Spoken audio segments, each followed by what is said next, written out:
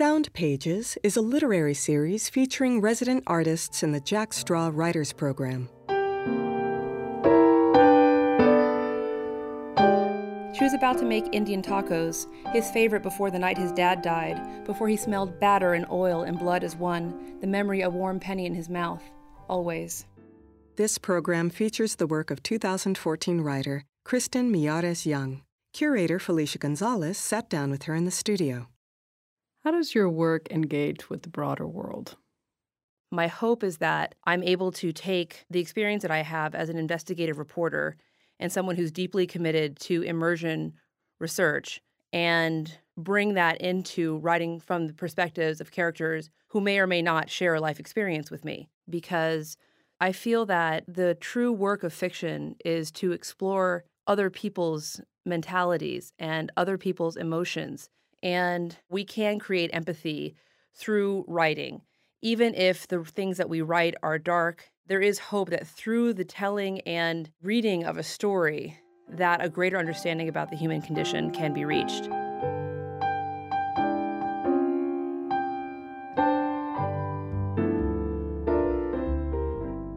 If I were to boil down my novel into one, sentence, I would say it's about the lies we tell ourselves so we don't have to change. And it took me a long time to understand that these self-given narratives actually impede our process of individuation and impede our ability to make progress within our lives as empathetic human beings. And had I not given myself the license to write from the perspective of a mid-40s Indian guy, or write from the perspective of a mid-40s divorcee academic, then I would not have been able to reach that because I would have been working only with the truths that I have within my own experience thus far. Now we'll hear a selection from Kristen's live reading. So Subduction is about an ill-fated affair between an anthropologist and a hoarder's son.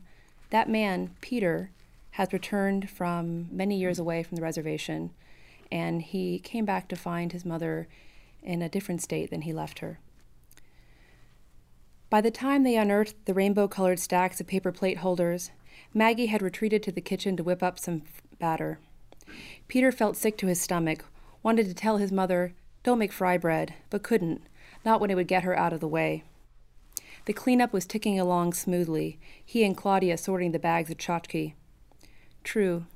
Seeing the evidence of his mother's obsessive, disordered mind made him feel like dying.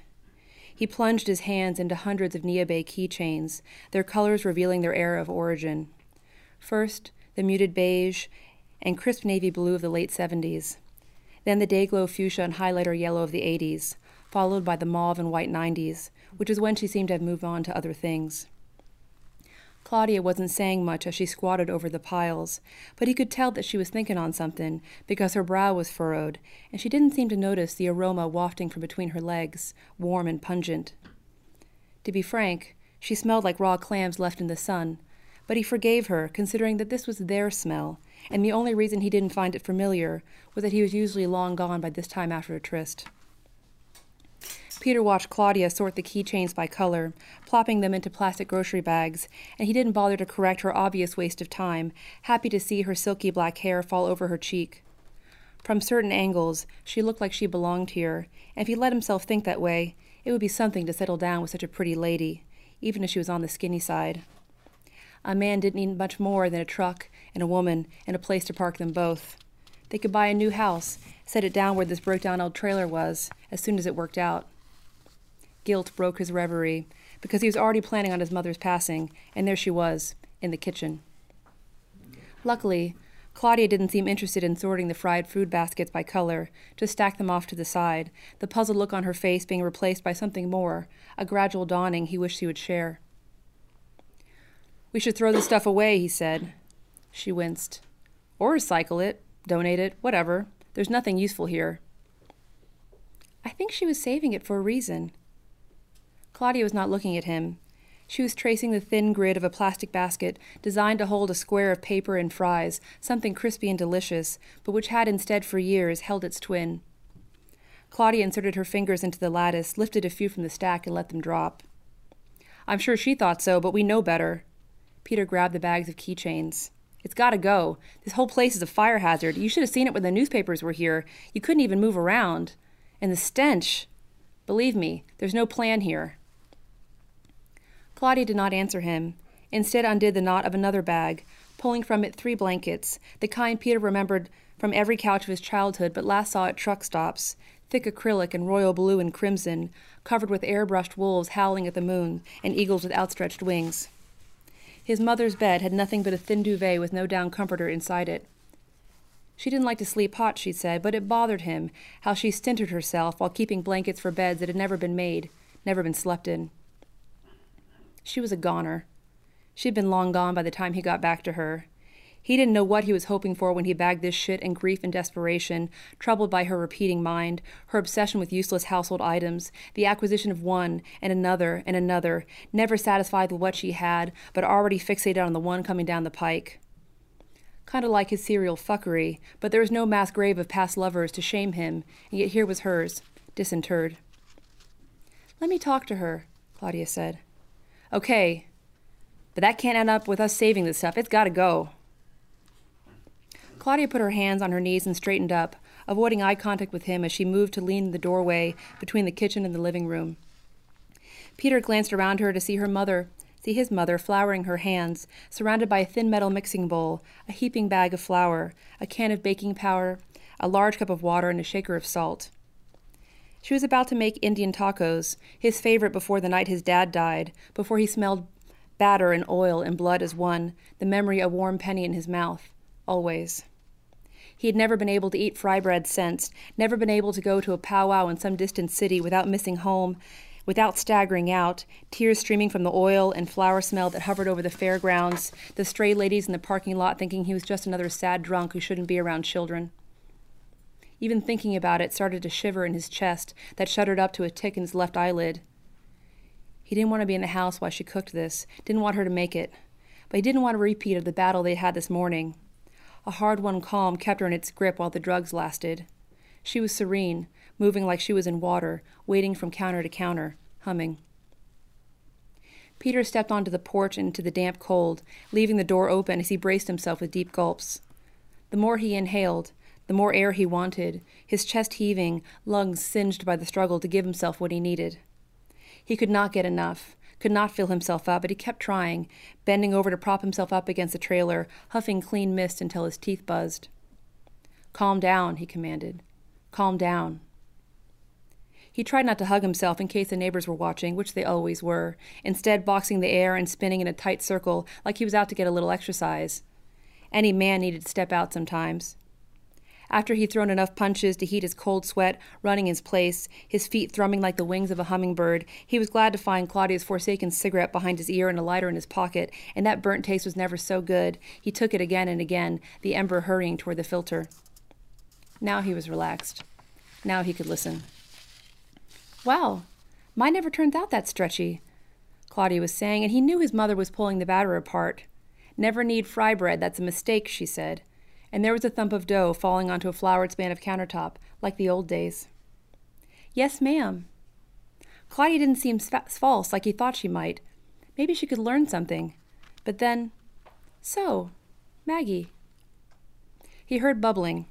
His mother always dipped the end of a wooden spoon into the oil to make sure it was hot enough, and his mother's silence.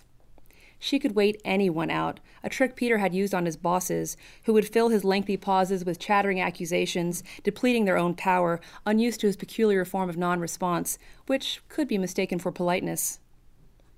Claudia cleared her throat. "So, Maggie, I was just noticing all the wonderful things you've gathered over the years." "Gathered? Be honest," he yelled in his mind. "She's a hoarder. She needs to be in a home." "And I can't help but notice. A lot of them seem like gifts." Did she say gifts? Claudia's voice was soft. He backed toward the door, cocking his head to one side. The first piece of fry bread went into the cast iron with a frenzied rush of hot froth. The sweat that had risen and vanished from his forehead was replaced, replenished by a line of beads across his brow. "Stay put," he told himself, his heart speeding. "Stay put." His mother had not yet replied, but Claudia kept at it. "I've seen those kinds of gifts before, at that potlatch we attended on the Quileute reservation. Remember?" Another ball of dough sent the oil into its fury. And you had to admire the sheer cussedness of women, he conceded. They were squared off now, but his mother had pulled out her stoic Indian act and was silent. The smell of fry bread was sucking out the door and glomming onto him. His heart ricocheted around his chest, sweat running down his cheeks. His back against the wall, he slid down, covering his eyes, keeping his ear as close to the door jamb as he could stand, turning his head every once in a while to catch a fresh breath. He heard a paper towel tear. The bubbles were still, oil dripping. He imagined the fry bread being lifted onto a plate, soaking the paper. Saw his father's blood, too, unbidden, the stain spreading across his mind. "Were you planning a party?" Claudia's voice was sweet. She'd never used that solicitous tone with him, but maybe she had, and he'd listened past it, heard the condescension. What was she driving at? "Were you planning a potlatch for Peter? Did you want to have a giveaway? Maybe pass on some things? Maybe his Indian name? Some songs?" He heard a creaking wheeze, a shattered cough, a wail suppressed. He tipped his face back toward the house, peering over his right shoulder, his hand pivoting on the dirty concrete, and saw the dark crown of Claudia's head bent over his mother's small coiled braid. Saw her hands patting his mother's heaving back. Saw his mother encircle this stranger like she was a boy, like she was saved from drowning, the two of them sobbing together. Claudia, that pantomiming cunt. The two of them sobbing together, and him outside, dying alone.